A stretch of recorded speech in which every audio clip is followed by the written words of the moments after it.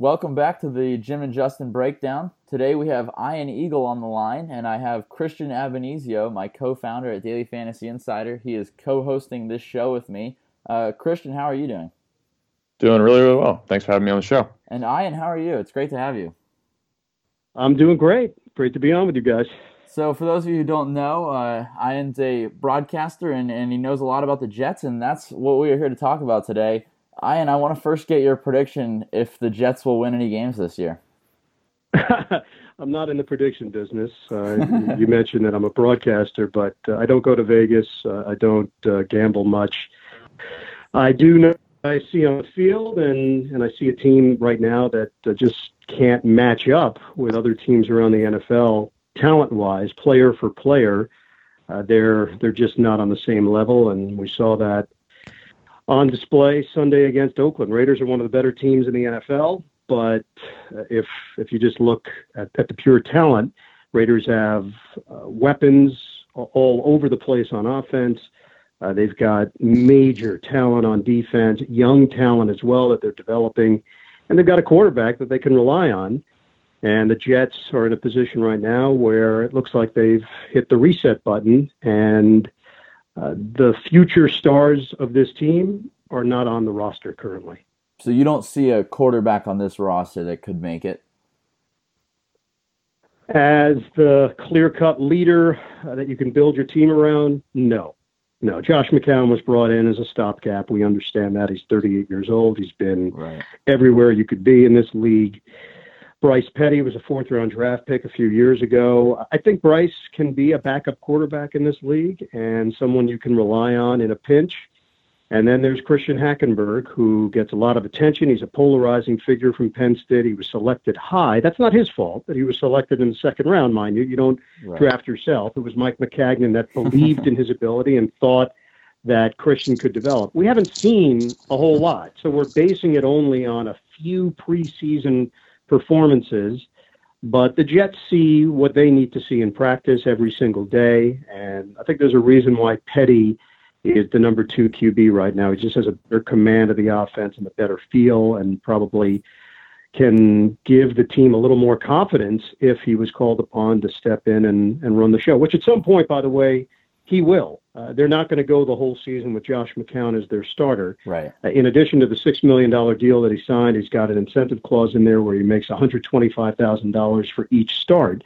So strictly from a financial standpoint, they're get him out of there. Full club. Yeah. And from a football standpoint, you have to be able to assess and evaluate the quarterbacks on your roster when they're facing live bullets, not when they're going through drills on a Wednesday. Right.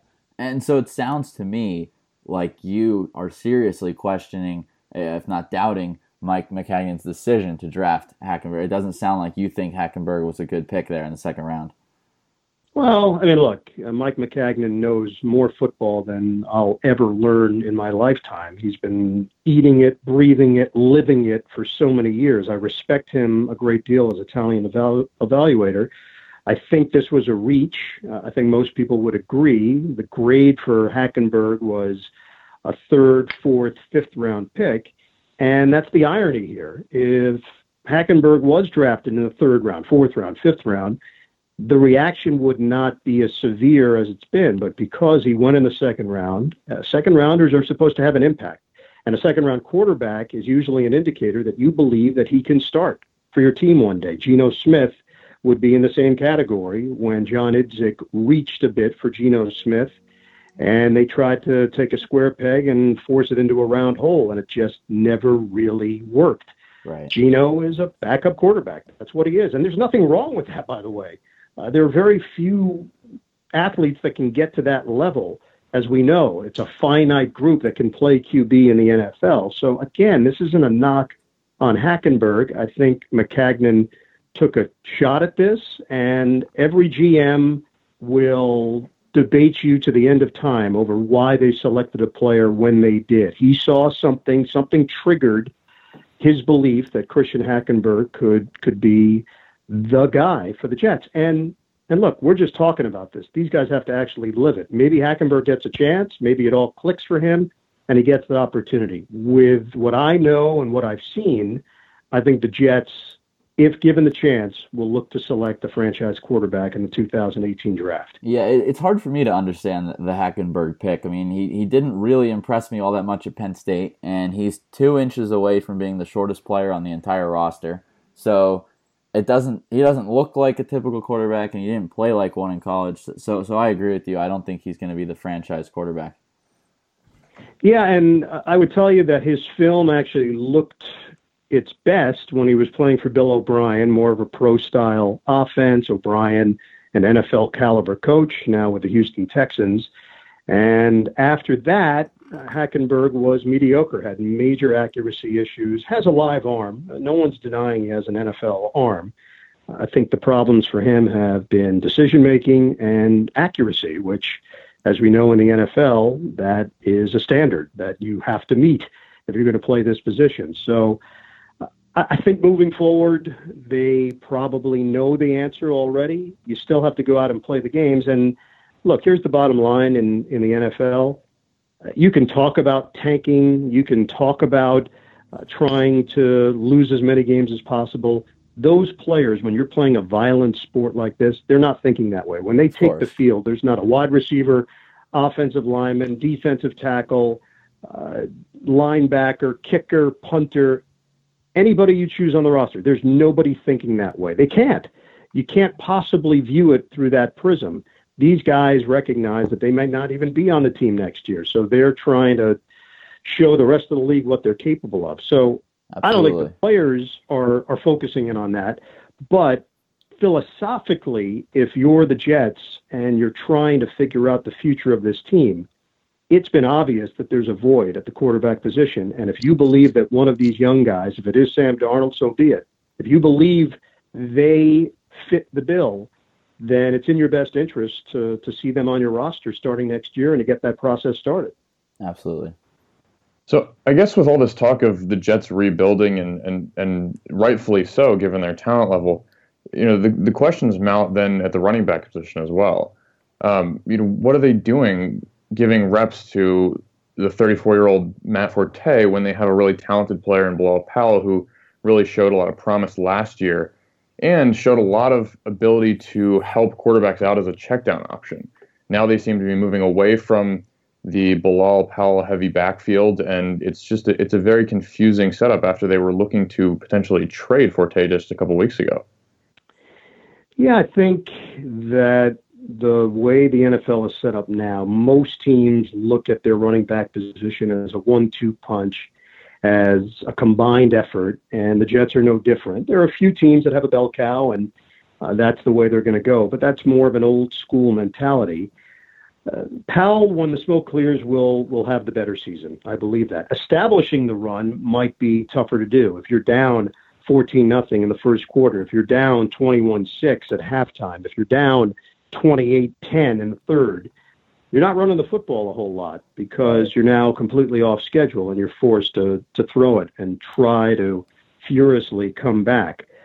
Powell is 3 years younger than Matt Forte. Forte doesn't quite have the spring in his step that he once did. Forte didn't look terrible last week against Oakland, still a respectable pass catcher and a threat when he has the football in his hands out in space. Powell has a little more explosive ability with his spin moves and his elusiveness.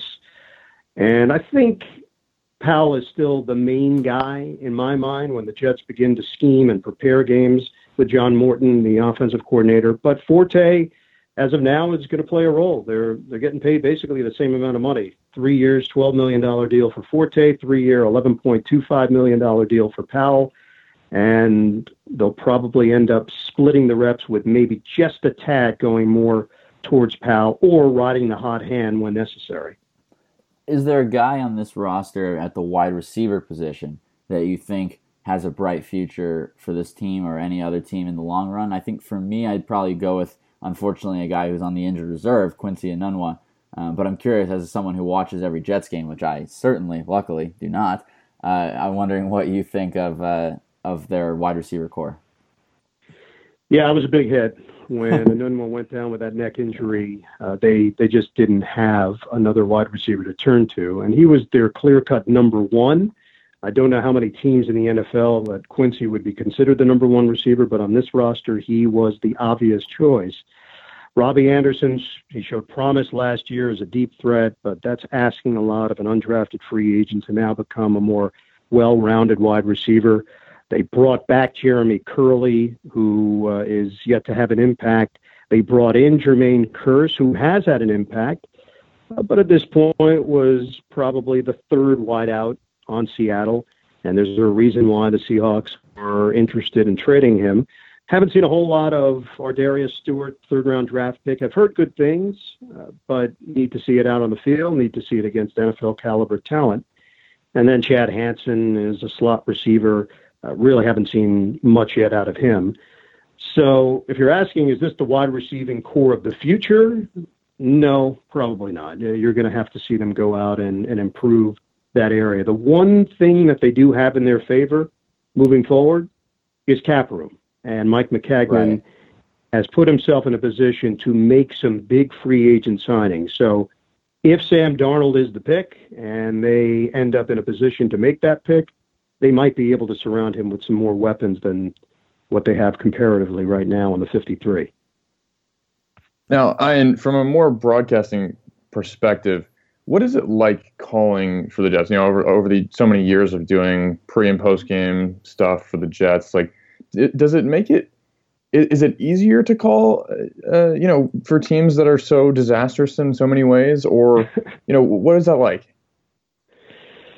Well, my preparation doesn't change. I call so many different sports. I work with so many different partners. My consistency is what I hang my hat on, of preparing the same way, approaching every broadcast as if it's important, approaching every assignment as if it's important, because that's the only way I know how.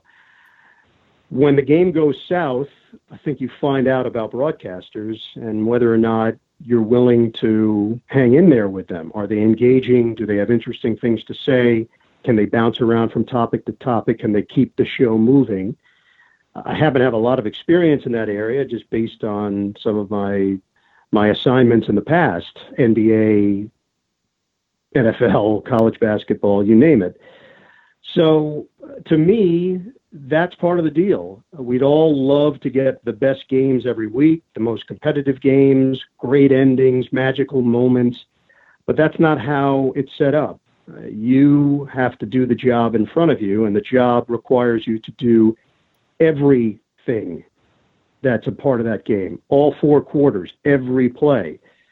So you can't just pick and choose the highlight moments to be a part of. You've got to be prepared for all of it, and that's where your work during the week comes in. And I've learned through the years, just because you don't use something doesn't mean that it wasn't worth preparing for. Right. So I'm not the kind of broadcaster that thinks I have to get everything out there no matter what. The game dictates that. If you get a great game, I might use 20% of what I've prepared. If the game is not very good, the Oakland Jet game from last week, that number is going to go up 40%, 50%, 60%.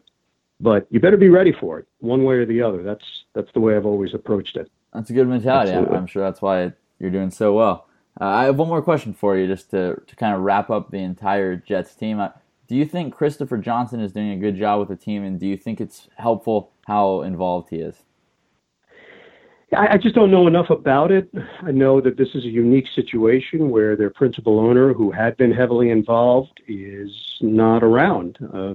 We know that Woody Johnson is now the U.S. ambassador to the United Kingdom and has responsibilities outside of football. His brother Chris has stepped in, and they've kept it in the family, although he had not been an out front member of the Jets family. Maybe behind the scenes people knew him, but those of us in the media weren't all that familiar with him. He had a press conference. He did very well in it. I don't know the direction that this team is thinking that they have to go in. Is Mike McCagnon and Todd Bowles, are they tied at the hip? Are their jobs being evaluated separately? Are wins and losses going to be the determining factor on who stays and who goes? These are all behind-the-scenes decisions that may not have even been made yet. I think it's It's really a different setup compared to what we're accustomed to in the NFL. We're just not all that familiar with the current owner, and we certainly aren't familiar with the thinking moving forward of what they want to do and how they're going to go about doing it. Ian Eagle, Jets broadcaster. Thank you so much for your time, Ian. I hope you continue to enjoy watching the Jets games this year, even if they lose them all. All right. Thanks a lot, guys. See you. Thanks so much, Ian. Appreciate it.